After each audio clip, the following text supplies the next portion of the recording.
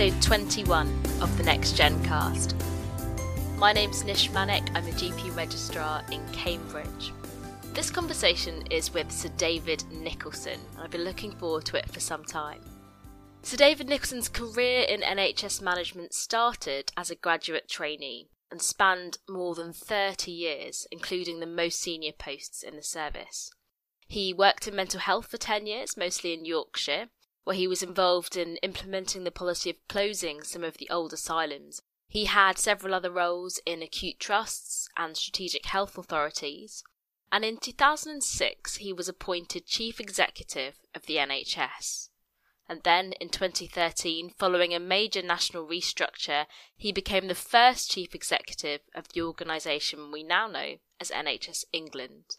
And since he retired from the NHS in 2014, he's taken on a number of international roles, providing advice and guidance to governments and organisations focused on improving population health and providing universal health coverage. He's currently chair of Worcestershire Acute Hospitals NHS Trust.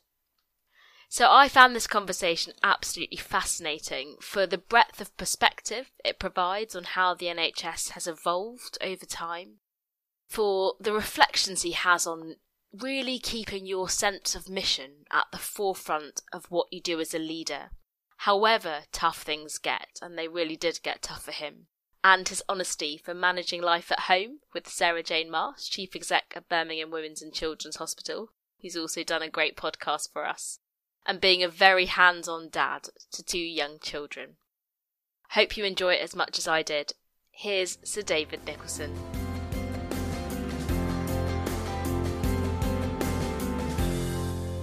So David Nicholson, welcome to the Next Gen Cast. It's a real privilege to speak to you today. So your name has cropped up in several podcast episodes already so far, as you can probably imagine. Most recently with Dame Barbara Haken, and she said, and I quote, "You were her biggest role model, but also David's a great manager and a quiet man, but when he spoke, you knew what he said would be profound. And most of us would have jumped off a cliff for David." And Sir Bruce Keogh also said in no uncertain terms, in the way that he does, that you are the best manager that he's ever worked with. So praise like that from people like that is bound to pique my curiosity. So I really wanted to get you on the podcast, hear your story and learn your leadership insights. So thank you for being here. It's right, I'm being quiet, aren't I? It's my nature. I'm waiting for the profound. Yeah, you've put quite a lot of pressure on me now, but I'll do my best. Thank you. So I thought we'll start at the start, David, if that's okay, because I'm always just really interested in people's early influences. I think they often shape not just who we are as people, but how we lead as well. So I wondered if you could take me back to the early David, growing up in Nottingham. I mean, what was your childhood like? My childhood was very, as far as I can remember, was very pleasant. My father was a plasterer. My mother was a housewife. We lived in a council estate in Nottingham. I, like many people from that kind of background, I was the first one to go to university, to go to higher education. My parents there were virtually no books in the house. It wasn't a house that had lots of educational opportunities within it. I used to go to the library every week with my mother when I was very small, and she would get lots of books out, The Saint and The Baron and all these sorts of detective novels. And I used to read all of those as a small child. But in terms of ambition, my father always said that his father, who was a labourer, his ambition for his son was that he would have a trade. And that's what happened. My father had a trade. So he went through an apprenticeship and became a plasterer. And my father's ambition for me was that I would never put on overalls. That was the thing that he said, you need an office job. That's what you need to do to get out of this physical labour bit. And, my father was not there that much. He used to work literally all the time. So that was the kind of background that I had, and I learned lots of things from that, which I still hold to today. I still believe that out there, in unlikely circumstances, there are some hugely talented people that we need to get to and to encourage and support them so that they can do, great things with their lives. So you said you were the first person that went to university in Yeah. your family. So did you feel quite a lot of pressure then to go on and do something with that opportunity? Well, yes, in the sense that I had to get a job, I had to get a career. University was a way in which I could get on in the world. And, it's very different. So I've got two sons who are in their 30s, and they spent quite a lot of time sort of wandering around, thinking about what they wanted to do. I was very clear that I had to get out of university and get a proper job with a career and a future to it to make the most of what I'd been given, because I genuinely felt privileged. So what do you think, people really talk a lot about your passion for patients. Where do you think that stemmed from? Was it from something in your childhood or growing up, or did it come later? I think I like people, and I'm not a religious person, but I do believe in people, in humanity, and all the rest of it. And if people are in trouble or have got problems, then I feel an overriding responsibility to do something about it. I know it's a strange thing to say, but I have never had problems about taking responsibility for things. I take responsibility for absolutely everything, and the particular thing I think that affected me was my father, who had worked the whole of his life. He'd worked really hard in a very hard physical job.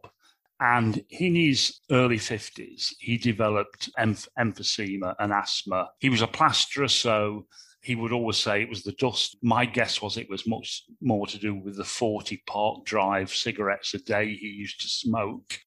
But he was certainly in denial about that until later. And you could see a man who was very physically active degenerate over a number of years. I remember one year in particular, he was admitted 14 times to the acute hospital. And the thing that struck me about all of that is that one day a lady knocked on the door, and she was a respiratory nurse. And she'd come along to talk to him. And after that, he was almost never admitted. It was just a very simple intervention that would help him understand his illness so he could take control over it. And all of that, I think, kind of focused my attention on what's needed. It's interesting that was so long ago, and yet when you talked about your dad like that, in that way, I'm thinking about patients that I know that could really benefit from better support at home. And this is so many years later, we're still having that same conversation. Yeah. So you said that you went, which university did you go to? Actually, I didn't go to a university. I went to what was called Bristol Polytechnic. I started off doing physiology, biochemistry, and mathematics. I'd done science all the way through school. Not particularly, I was a particularly good scientist, to be honest, but my father and my family thought that science was a good thing. You would get a good job out of all of that. I wanted to be a pharmacist, I think, at the end of my schooling, but didn't get the grades at A level to do it. So I did physiology and biochemistry. Hated it, absolutely hated it. I cannot tell you how much I hated it. And I transferred onto history and politics. Quite traumatic for everybody, because it was as if I was rebelling against my family. I wasn't. It's just I hated physiology, biochemistry. So you didn't go to Oxbridge, probably unlike most people that you ended up working with. Do you think that influenced the way that you behaved as a leader, or things later on?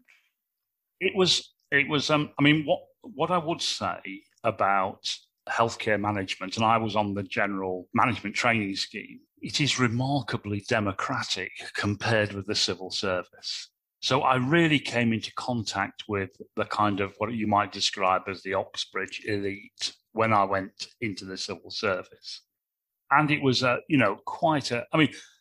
wouldn't say I've got a chip on my shoulder about my background and all the rest of it, but I am acutely conscious of the way they looked at me, the way they talked to me. I mean, one of the things about my career is that, generally speaking, I've been underestimated in almost every job that I've been in. In a sense, I've sort of encouraged it a bit. But it's amazing how quickly you can be pigeonholed as a slightly, uncouth kind of northern, although Nottingham is certainly not the northern person, and pigeonholed into particular things. And I was acutely aware of that in that part of my career.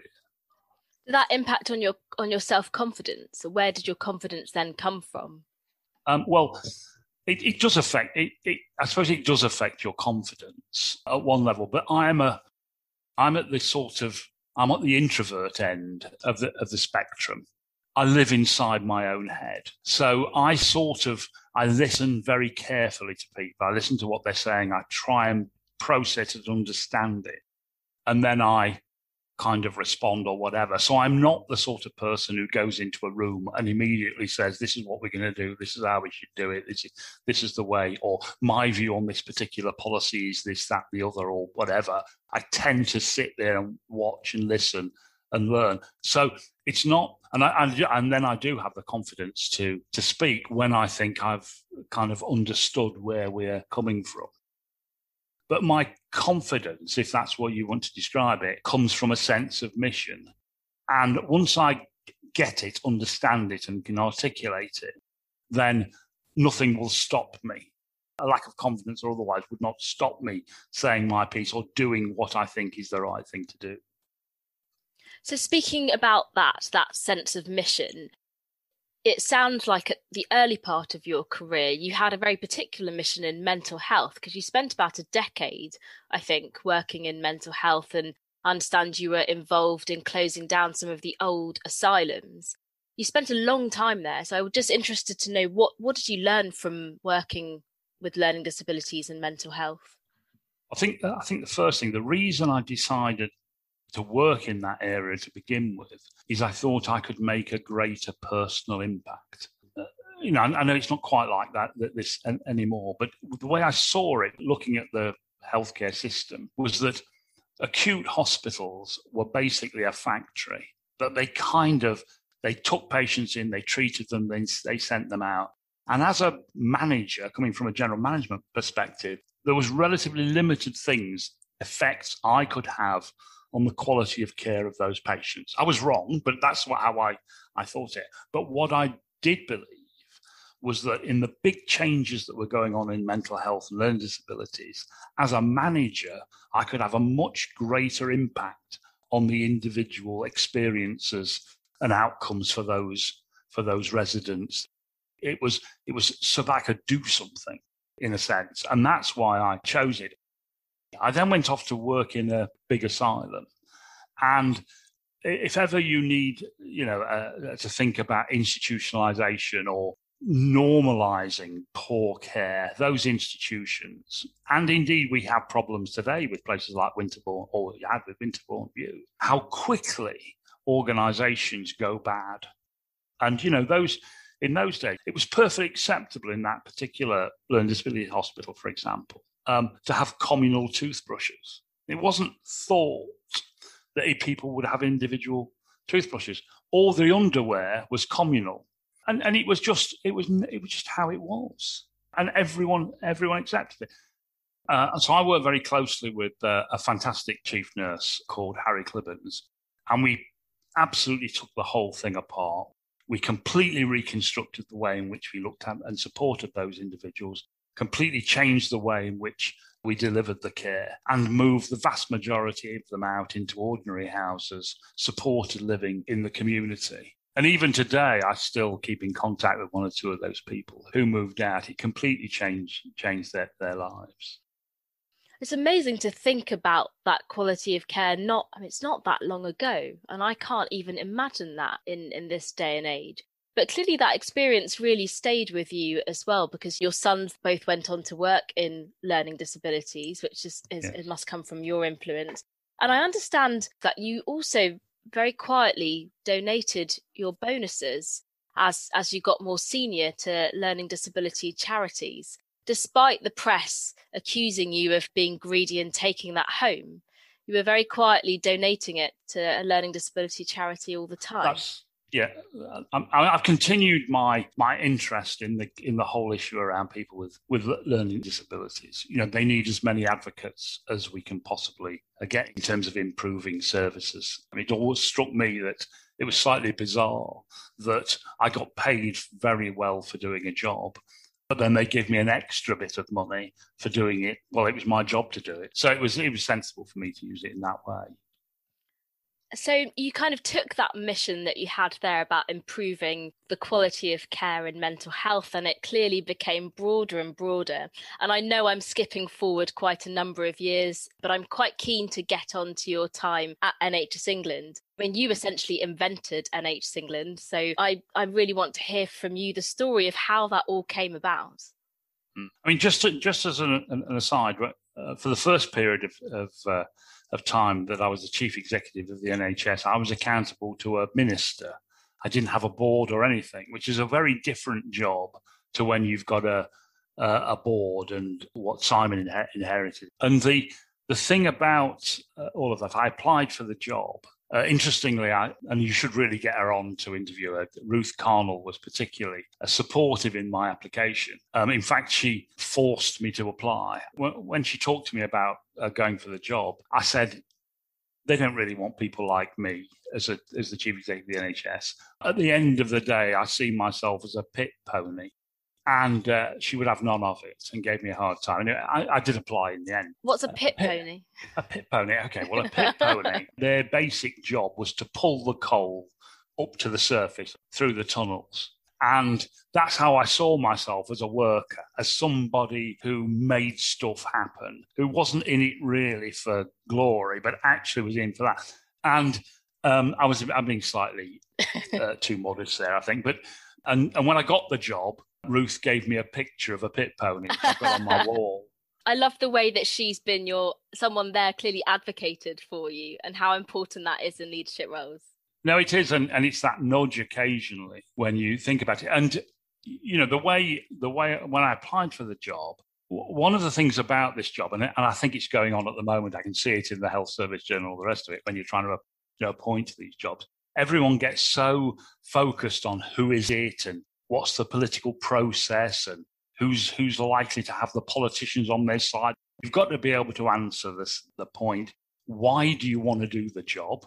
And for me, it was to make great things happen for patients. And what would you do?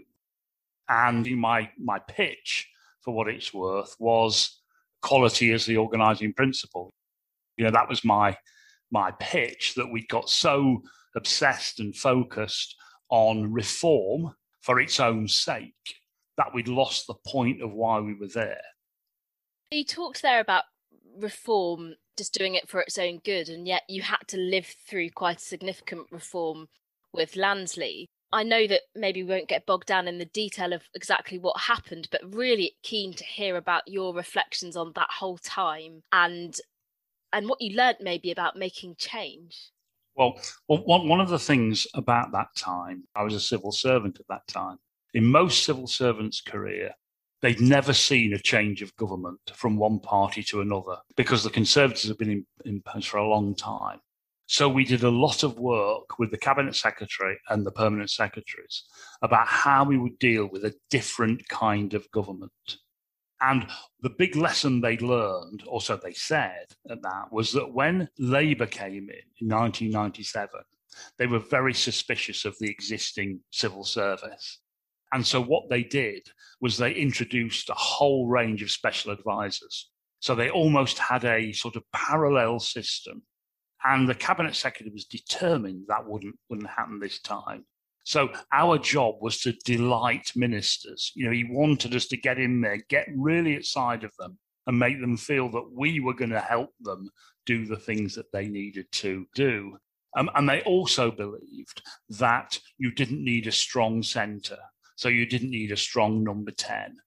Before the election, I had the opportunity to meet Andrew Lansley as part of the briefing process that goes on when governments are changing. And I was absolutely astounded. I just simply could not believe it. He'd worked, he had this all singing, all dancing set of reforms that covered absolutely everything. it was absolutely a remarkable intellectual construct that he had.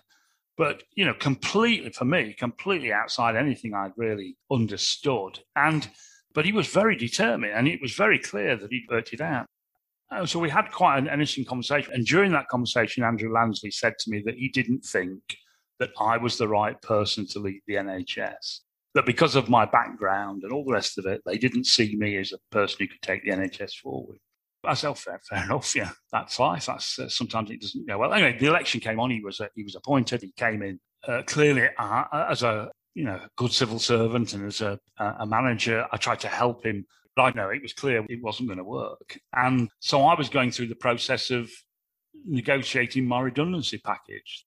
That's what I was doing. And at the very last minute, I was going in on the Wednesday to the Cabinet Office to sign off my redundancy package. And on the Tuesday, Andrew asked me out for breakfast. And he said he changed his mind, that he decided that I was the person that he needed to take the NHS forward, and that would I stay? So I said I'd give it sort of 24 hours to think it through. I asked a number of colleagues, including, interestingly, Ruth, so she's partially responsible for this.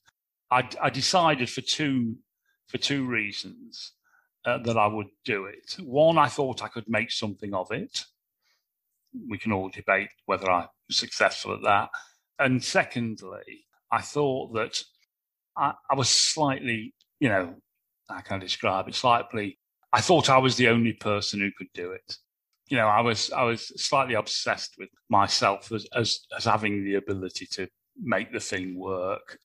Perhaps we slightly overestimated my ability there, but I said I'd do it. And then I started setting up NHS England. So you were having to delight ministers as well, and a minister who told you weren't fit for the job. I mean, did you just put that to bed, or did that bother you at any point? Well, not really. I mean, I actually quite liked Andrew Lansley. He is a decent man with the right kind of values. But he came from a sort of conservative policy background and had a sort of iron confidence in his ability to understand how a healthcare system worked and design it personally himself, which is an extraordinary thing. So he had a very strong sort of sense of his own abilities here. But what became very clear, for him anyway, was that in order to make it happen, first of all, he had to engage much better with the NHS, and he just didn't know how to. Well, at one point I said to him, look, Andrew, there are only two people in the country at the moment who support your reforms, you and me, and I don't really support them anyway. But he said, just bring them in and I will persuade them. So we had an endless line of people, the General Secretary of the Royal College of Nursing, the BMA. They would come in and he would explain his system to the extent that he could. Interestingly, I have to say that some of them, when sat in the room with the minister, did not express the opposition at all. I do smile sometimes when I see some people going on about what a dreadful disaster it was when they sat in front of a minister and went, yes, very, very good, yes, see how we can, all of those sorts of things. But he was just convinced that he could. So you kind of, when you work with ministers, and he was the fourth Secretary of State I've worked with, you work with people who are coming from a particular background. But I mean, one of the things I had to keep saying to him was, have you thought about the politics of this, Andrew? And he was the politician. But once he decided I was the person to do it, he let me get on and make some changes. Not all the changes I thought we needed to make, but I made some. But you weren't entirely convinced by his plan. Oh no! Well, it was not workable. I mean, it wasn't going to work. It wasn't going to do what he said he wanted. And in a sense, when you say it out loud, it sounds slightly strange, I know. But my plan was to mitigate the worst excesses of it. That was what I was trying to do. So, I mean, the most disappointing thing, of course, is we just got high quality care for all that Aradarzi led. And for the first time, we'd appointed a medical director into the NHS. We were starting to get ourselves in the right place. I think if we had spent the next 7 or 8 years just implementing high quality care for all, we'd be in a fantastically better and different place. But that didn't happen. So it's pointless saying it. But we spent so much time and so much effort for so little effect. That was the tragedy of it. But what I was determined to do was to, first of all, make sure that the wheels didn't fall off while we were going through this. And there was a point where, the NHS could have dissolved really around all of this. So make sure the wheels don't fall off, but also create NHS England that in itself, possibly in the future, could turn into something, which was really worth having.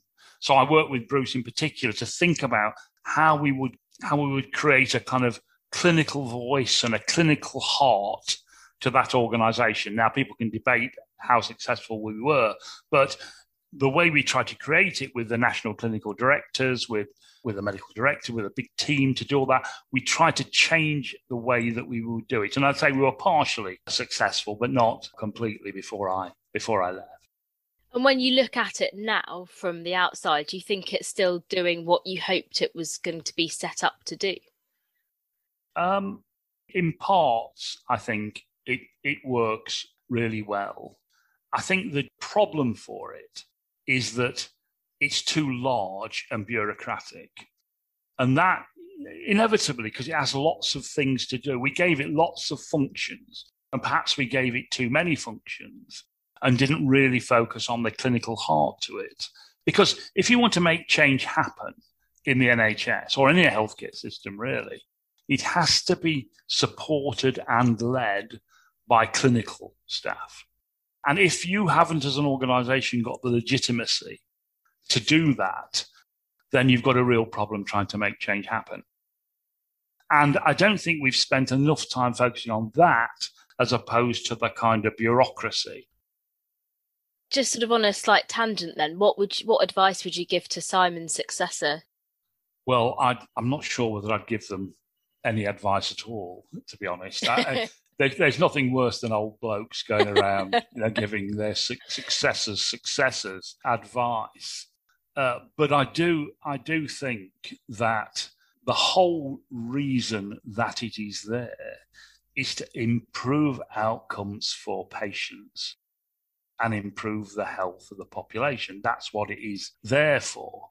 And it does that by creating an environment where you've got happy and contented staff.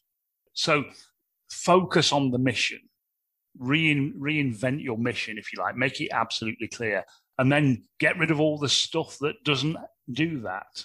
And that is the tough thing to do. Absolutely. I'm really keen, David, to think about what it was like for you when you were doing that role. I mean, you were in charge of a £90 billion budget, 1.3 million employees. Maybe you were driven by the mission and it didn't feel daunting, I don't know. But I'd love to know, were there any times where you did just feel a bit out of your depth?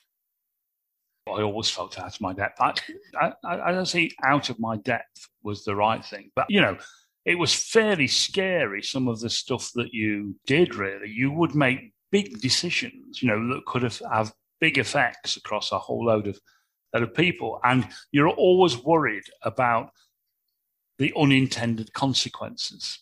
There's lots of examples of well-meaning things that people want to do that have the opposite effect to what you expected them to do. So that was the worry. You have to, in those jobs, that there are some times where you have to make a big judgment, and some of them you get right. Most of them, hopefully, you get right, but one or two of them you don't get right, and that is the worry. But once I'd made the decision, once you've decided down a path, then you have to, really prosecute it, really make it happen.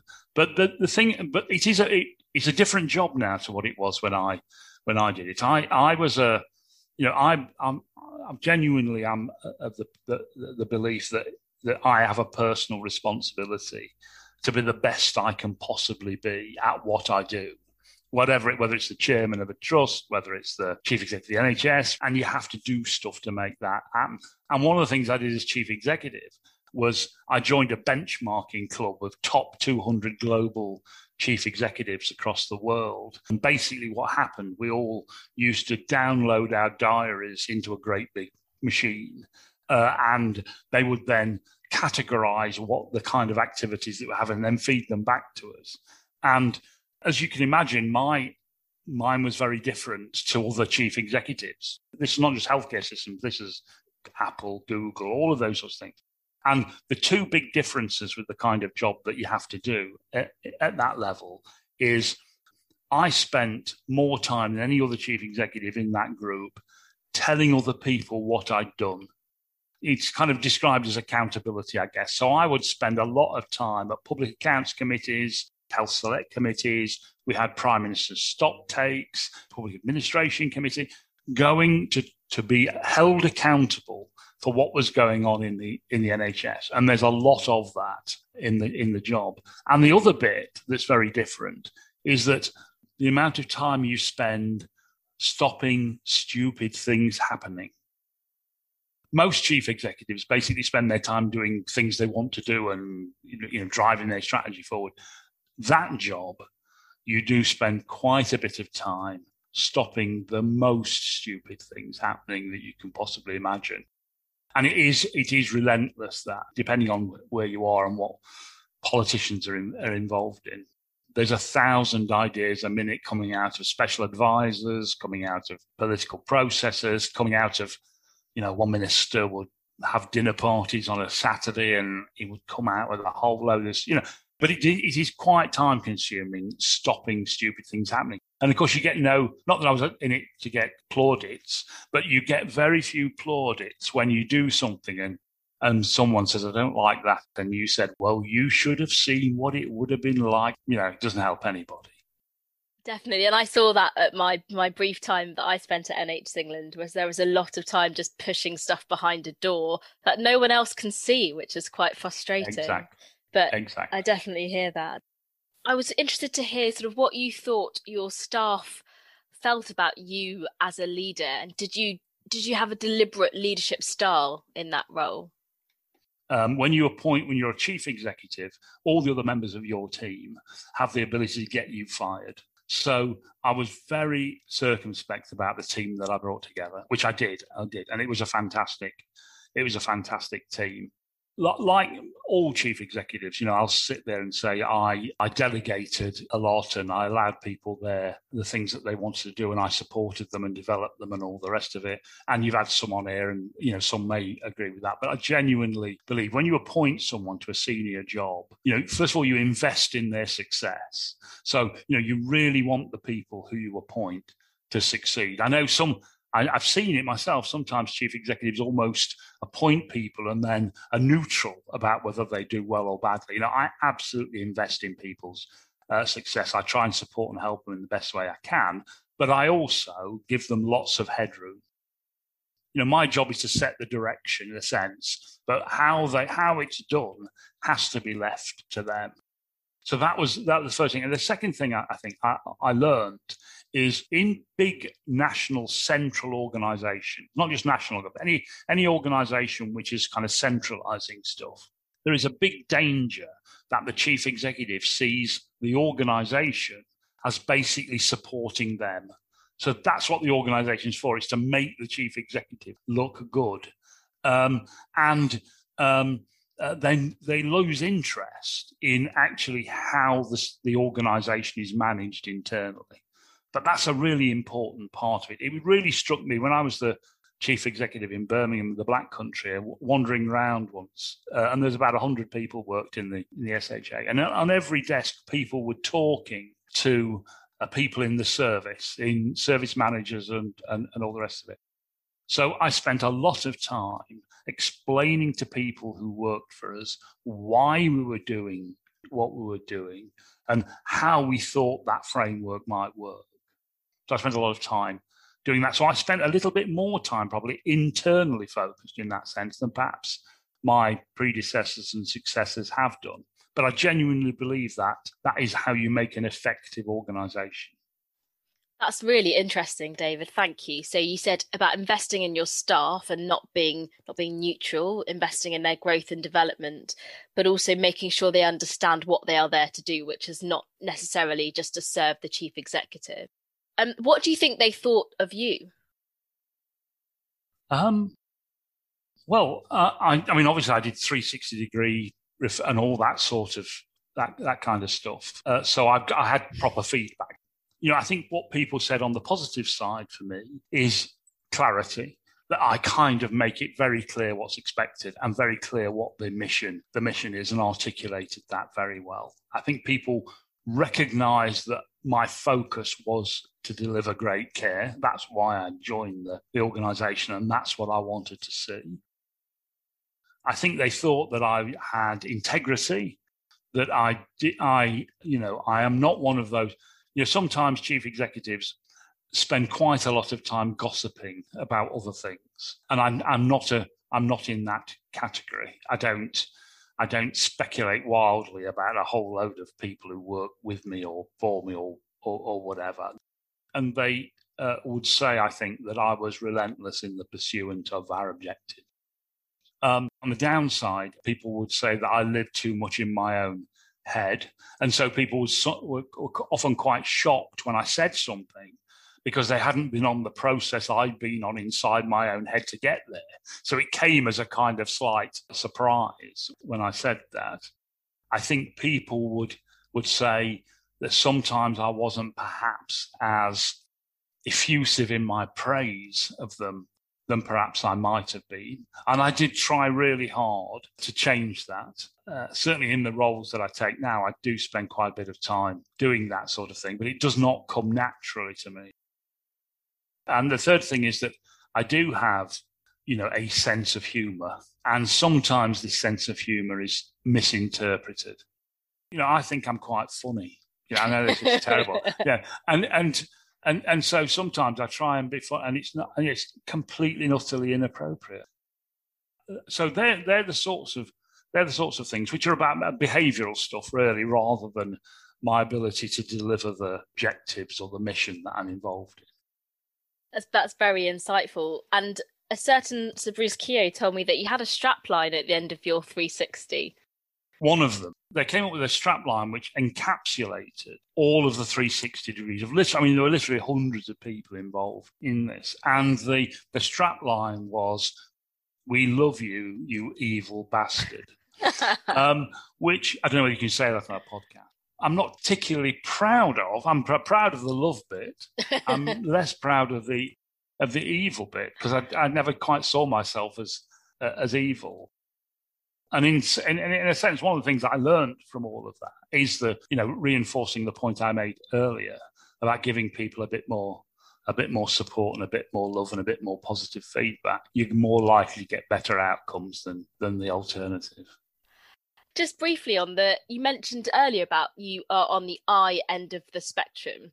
And I always think that word introvert is quite difficult because there's lots of stereotypes associated with it. It's a bit more nuanced than just being quiet. But clearly you are quite introspective, you're quite reflective. And a lot of the leaders that I've had on the podcast, you're married to one as well, is, they're very much extroverts.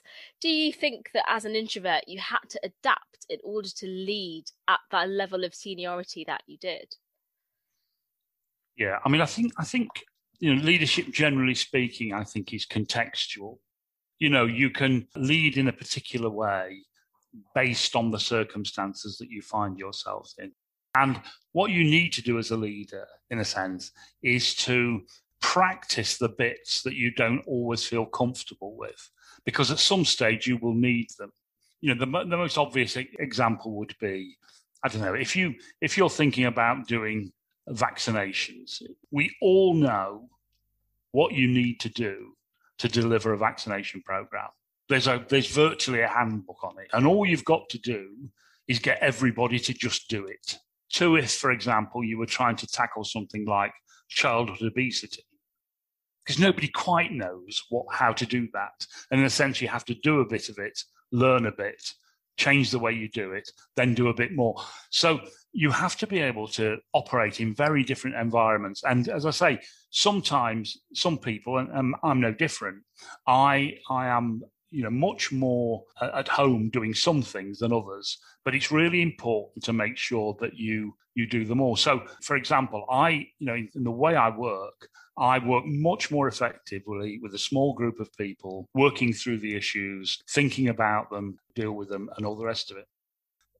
But sometimes you have to speak in front of 10,000 people, and sometimes, worst of all, you have to go into a room with a whole load of people and meet them all for the first time and, be charming or whatever the right word is.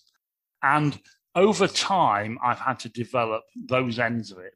And it absolutely exhausts me. And yet I can go on the other side. One particular day I remember well as chief executive, I did 22 meetings in a day, and I was exhilarated at the end of it. So you have to do all of these. It's all part of the job. It's just some of them take a lot more effort than others. And as I say, for me, it's interacting with large groups of people, many of whom I've not met before, I find particularly exhausting. Yeah, that's a really good description of introversion and extroversion, because I think it's about where you get your energy from. And clearly you don't get it from speaking to large audiences.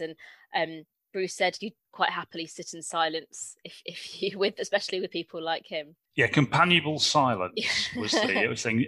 Bruce and I would sit there and just leave the silence to go. And of course, some people, as you know, I'm married to one, will fill every single opportunity with words. I think my husband would love it if I could just sit in companionable silence with him sometime. So thinking back to your role as chief exec of the NHS and thinking about what gives you energy and what might drain it. I mean, people often describe watershed moments, times that are really difficult, but teach them a lot. And I'm sure you know that I'm thinking as I ask this question about mid-staffs, and forgive me if it's too personal, but I just wondered if you might be able to share some reflections on what it was like for you during that whole period. Yeah, it's quite a difficult issue in the sense that I haven't really spoken about. I don't speak about it, not because I've not thought about it, but inevitably it wasn't all about me. It was all about those people who were harmed by poor care in that hospital. It gets construed as, it was all about you. It absolutely wasn't all about me.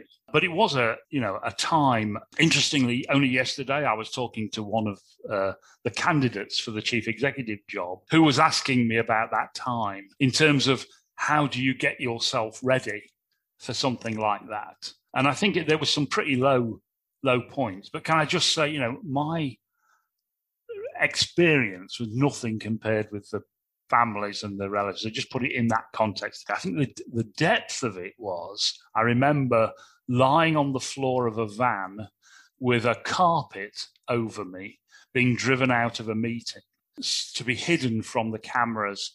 And I remember lying on this thinking, what on earth am I doing? Why have I got myself into this place?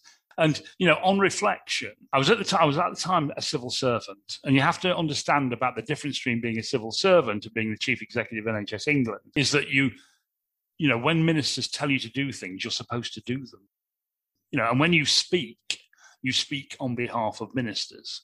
So I always remember being in Number 10 around all of that, and Prime Minister at that time, David Cameron, and talking to me about all of this. And the advice and what they said to me was that they were going to support me. They thought it was, that the campaign that was being launched to get me fired was unfair and unjust. But there were some conditions to it. And the weirdest, there were two conditions. And nowadays, I would not have accepted, but I did at the time. One of them was I shouldn't speak, do an interview. I couldn't do anything. And as part of that, I was not allowed to be photographed. And then the second thing was I always had to wear a tie, which I was sort of slightly weird that if they did photograph me, I was supposed to have a tie, not a T-shirt in the back garden sort of thing. And my natural position on all of this is to speak out. My natural way of doing things would have been be combative about it, and I wasn't. How And did I that kind feel, of, though? That must have well, felt so it was difficult. again in the context of the other people that suffered, it wasn't much. But it was a horrible time. One of the things that you don't understand until you get into that is that lots of these newspapers, it's not their reporters that you have the problem with. There's a whole load of freelance people who start trying to get stories that they then will sell to them. So, I had the stuff that you'll have seen, camped outside your house, the chasing you to the shops, they went after and offered money to my ex-wife to talk. All of that's going on, and you're almost helpless in that. It's very hard. There were death threats. I had police protection at one point. In that, so when you're in the eye of that storm, it is absolutely extraordinary. But as I say, you as a leader, you have to deal with it. And the way I dealt with it was, I had a very strong family around me. I also had a sense of mission. I knew what I'd done. I knew what I'd done in what order. I knew the actions that I'd taken. And I knew that I could work a way of taking us forward out of all of this. And because I had all that, and I can literally sit, look in front of the mirror and tell myself and live with it, I could do it. Wow. I mean, that is just incredible. Thank you for being so honest about how that felt. I mean, you were not even leading at that time for very long in terms of being in charge of the organisation. It was only a matter of months. And yet, what also really strikes me from this conversation already is that you're clearly somebody who is absolutely dedicated to championing quality. You cannot stand poor standards, and you are so very much driven by ensuring that the best leaders are connected to the worst of the problems. And yet, that is completely at odds with all of the allegations that were thrown at you. Completely. It's so disconnected that I just can't really quite get my head around how that would have felt. Well, but the other thing, of course, is I had a job. I had to do stuff. So the strange thing at the time, but while all that was going on, I was setting up NHS England. So it wasn't as if I could dwell on it very much. It saps your strength. There's no doubt about that. But I could throw myself into developing NHS England and get the thing done, really. Do you think leaders really need to have a thick skin in that sense in order to be able to carry on? Because even just hearing you speak, I sort of think you don't sound like you were that tempted to just hide under a rock or disappear altogether. You clearly have a lot of inner resilience and a lot of strength. No, I hid under a carpet. So I did do a bit of that.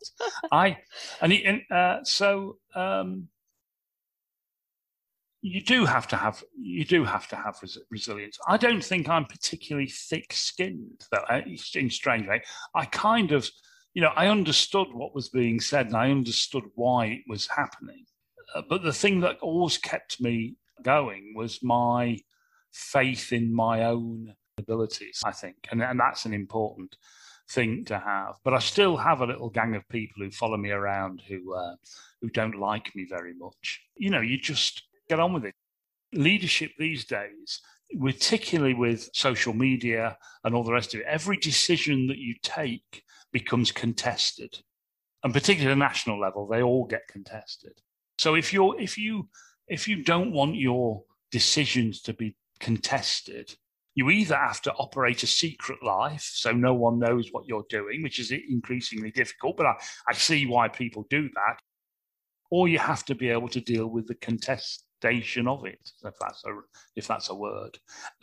You have to be able to. When I was the chief executive of a hospital, I went off to work at the region, which was part of the Department of Health, and I used to go to meetings, and when I was the chief executive, I would sit there and I go, yes, very interesting, we've done that. Right, now what we're going to do is this. And everyone would basically come in behind me and we would do it. When I went to work in the department, I would say something like that, and everyone go, "Oh, I don't agree with that. Oh, that's not right. Oh, I don't," and we'd have an argument about it. And at first, I got really irritated by it all. I thought, "Well, just hold on a minute. I've just said what's going to happen." But actually, it was really powerful because it made me think much better and create my arguments better, and so listen to people better. So I think if you want to be a leader these days, you need to get used to people contesting what you're saying, and that's a good thing because it'll make you better. And I think it's about focusing on the problem at hand, not trying to focus on attacking the person. That's the distinction. It's all about disagreeing with the problem on the table. Yeah, people find that very hard, and I agree with you completely. And I will absolutely always go for the issue. So, on a slightly more positive note, David, you've kind of alluded to this already a little bit, but you're clearly a fan of clinicians as leaders. And if there are people listening who are maybe slightly put off by what you had to experience with the mid-staff scandal, doctors and clinicians in particular who are thinking about leadership or already in leadership roles, what do you think their role is in shaping the healthcare system? It was one of the things that when I stopped working in mental health services, I went off to run an acute hospital. And largely I went to do it because just to test myself to see whether I could do it. And what I learned there was there is nothing you can't deliver in an organization if you've got a united group of clinicians who work with managers. And, we certainly in the job that I had there and in subsequent jobs, when things have been driven by clinicians, you get better buy-in, you get more focus on outcomes for patients, and you get better delivery. And that is the kind of heart of how we're going to make change happen in the NHS. It's not, however, turning clinicians into middle managers. And I perfectly get this. My experience of working with doctors, I have some fantastic experience of working with doctors, all clinicians, but doctors in particular, is that sometimes doctors feel they need to understand everything and to be able to do everything before they can actually lead. And that's just not true. We need you in leadership positions in our healthcare system, in the NHS, because you're a doctor. So the trick is, how can you use that leadership experience and knowledge, not a whole load of technical stuff around how to read a budget statement or all those sorts of things. It's important to understand the broad context, but not to do it. And that is where we'll get real benefit out of it. But it's absolutely vital. One of the things about our own system is that traditionally doctors have not taken the most senior leadership positions. In most other healthcare systems that I've worked in over the last few years, doctors play a much greater role in all of this. At its best, it's brilliant. At its worst, they are basically middle managers. So I would absolutely encourage people to do it. We've got some really tricky decisions to make about the way in which we deliver care. And if clinicians are not at the forefront of that, we simply won't make the right decisions. Thank you, David. And you talked briefly there about learning from other countries. So just as we come sort of to the final few questions, I'm curious to know, I believe that you spent most of your career in the NHS, and then when you retired, particularly, you spent some time working in other countries. What were your key take-home messages from that global experience that you think we should learn from? Okay. It is one of the downsides for chief executives in the NHS, is that we don't get exposure to all the healthcare systems. It was impossible for me to go and I got lots of invitations to go and look at all the healthcare systems when I was the chief executive, but couldn't accept them, largely because, as the politicians would say to me, the front page of the Daily Mail will be Nicholson off on a jolly while patients are dying over here, which is a real shame, actually, because there's a lot to learn. And I've spent the last 6 years or so working in 20 different countries, helping governments think about how they might implement universal healthcare. And there's a whole series of things I've learned from that, not least of all There is no blueprint here. There is no perfect healthcare system which you can kind of supplant from one country to another. Healthcare grows out of the lived experience of communities, of countries, of regions, of the people. And you need to build on the back of that. But what you can do is you can learn a lot from others. One of the things that you find is that healthcare systems are parochial, all of them. They all look inside themselves. Very few of them look outside to learn the fantastic lessons that they could do. And ours is no different. In fact, ours is a particularly developed form. And one thing that struck me, when I first started to work out in China, Taiwan, and Korea, everyone that I met talked about SARS. Everywhere you went, every hospital, whatever you said, they were all into SARS, what had happened, how they managed it. And I kind of had a general idea about what it was, but it hadn't been internalized to me about what the issue was. And they were madly putting together their arrangements for the next wave of SARS. We were in splendid isolation over here. I have no doubt that if we'd have been more outward facing and engaged with global healthcare, we would have made a much better job of dealing with COVID than we did. So it's not a kind of added extra. This whole world healthcare system that's going out there and this sort of parochialism that we have, both in the country and also in our healthcare system, it costs lives. It is really worth engaging in that global system. We can learn so many lessons, I think, from other systems.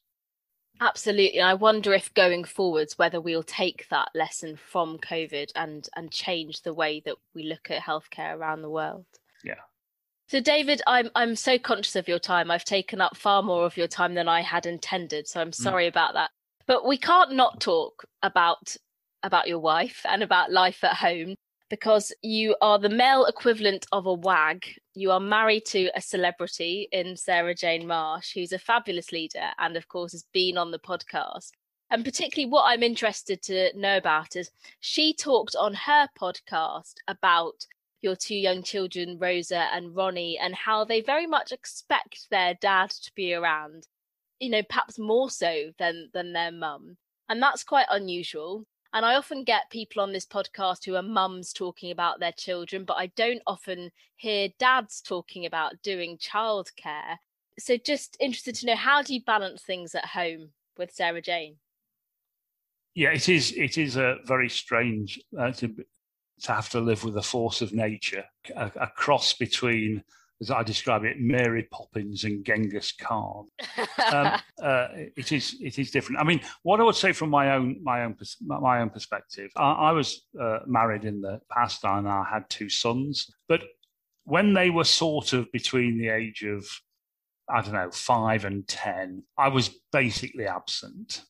I wasn't there. I was making my way in the world. I was building my career. I was doing all the things. And all right, like lots of fathers I can point to, but we had a great day out here and I did a really good thing there. But you weren't there for getting them up in the morning, getting them their breakfast, getting them to school, and all of that. And I really did miss out on all of that. I have no doubt. So the opportunity to have a second go and try and do it properly it's been enormously important for me. And again, it's not the days out or whatever. It's just the routine of living together with two young children. It keeps me I'm going to say it keeps me exhausted. It keeps me going.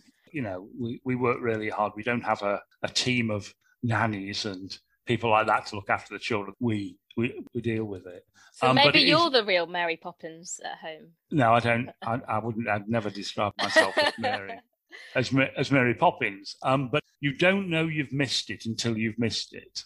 And they're only 5 months. They're only 6 months. You only see them getting out of bed tired. That particular time. So it is fantastically rewarding from that person. In fact, I would say that every man in his early 60s should remarry, have a young children.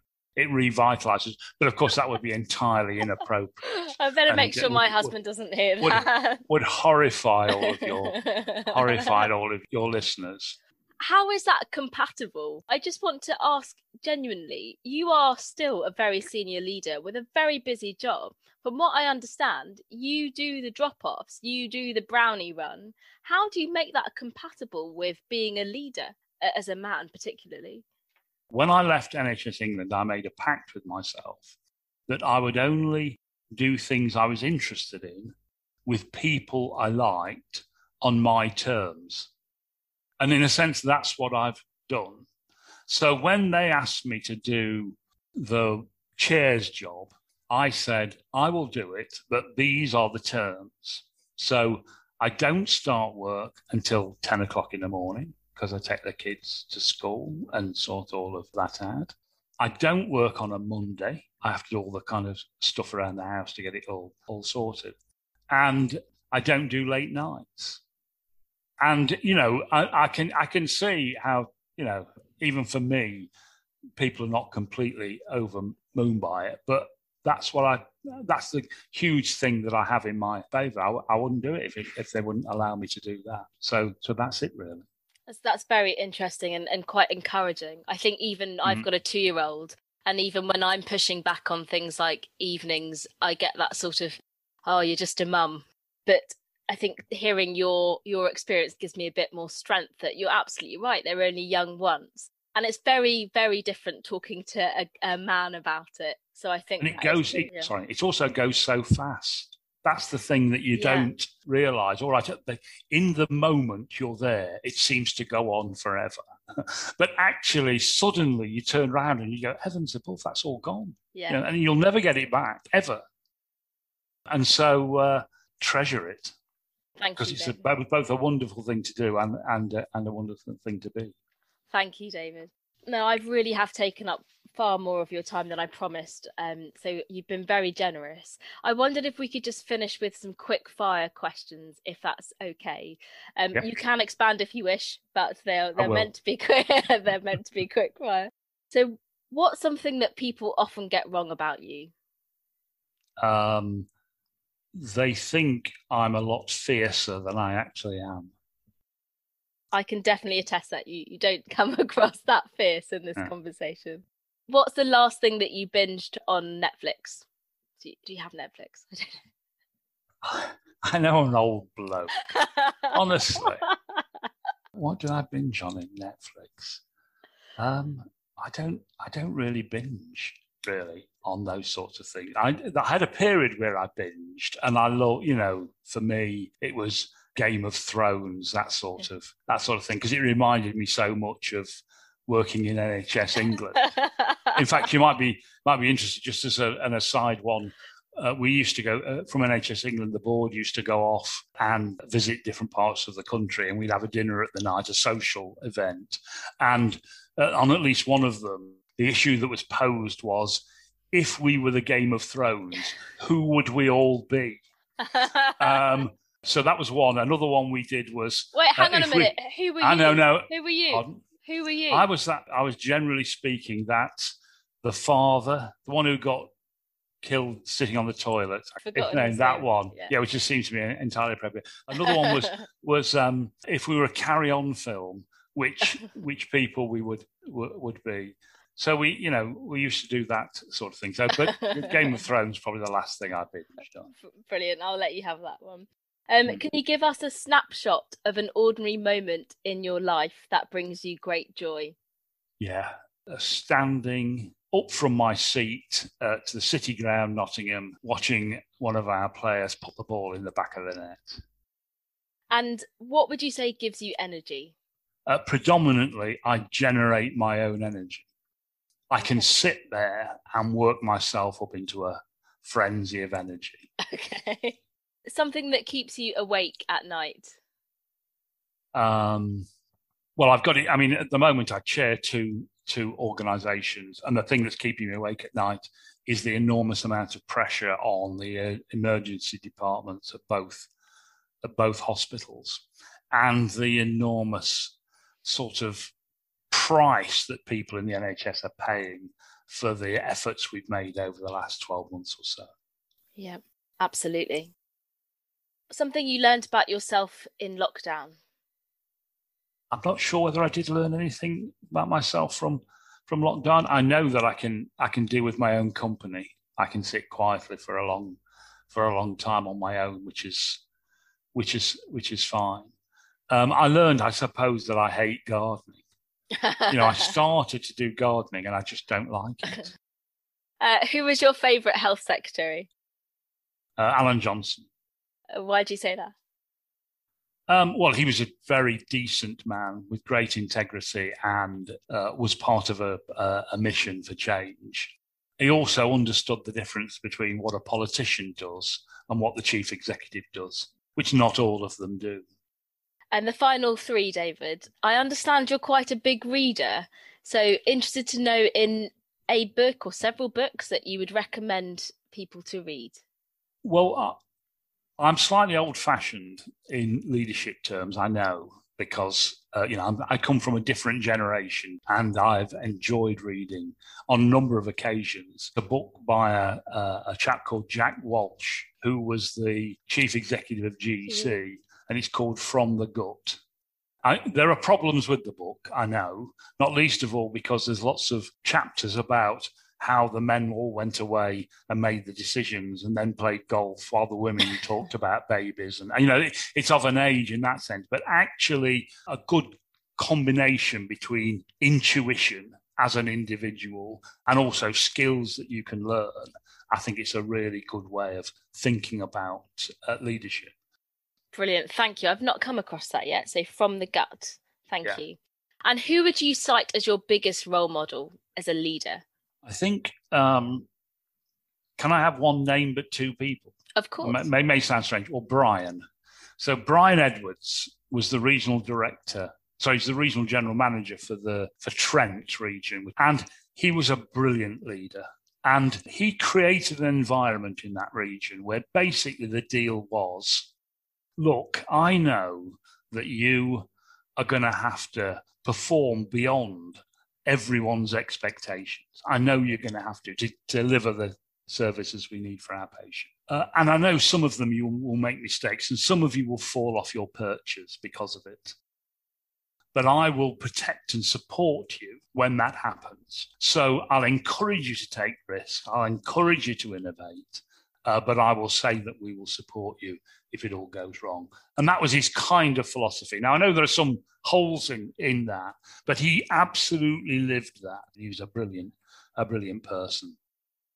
And the other person, of course, is Brian Clough, who was the manager of Nottingham Forest. I know football is not everyone's cup of tea, and I don't want to go on about it, but the thing about Clough, he took something which had become very complicated and made it very simple.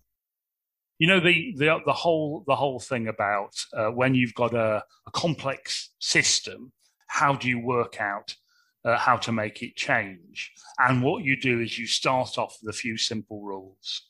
And in a sense, that's often what we try to do. We have a complex system. We need to work out how we make it change. And as I say, he was very good. Simple rules about, pass it to the next best player to you, keep the ball on the ground. There's the goal. All of those sorts of things. It just seemed to me a fantastic leader. And that, in a sense, has been my job, to simplify where necessary, but make it absolutely clear what the path to success looks like, and then completely prosecute it.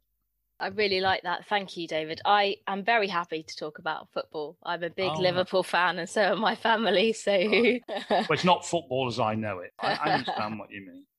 And finally, David, your top tips for new leaders who might be listening to this, please. Well, do it.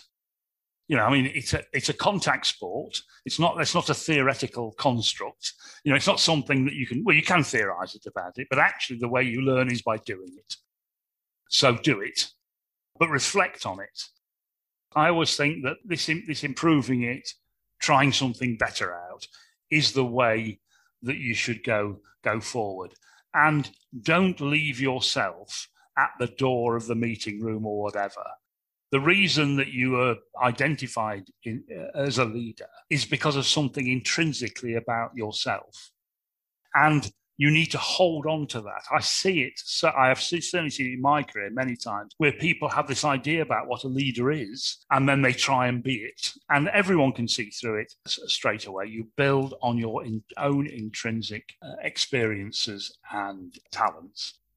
I love that, David. Thank you. And I was thinking, as you were saying about being your true self, it's the same in medicine as well, that you can have this idea of what being a doctor should be like. But actually, when you're in that consultation room, you don't leave yourself outside the door. You bring that to your consultations. And the same is, I think, true for leadership. Yeah.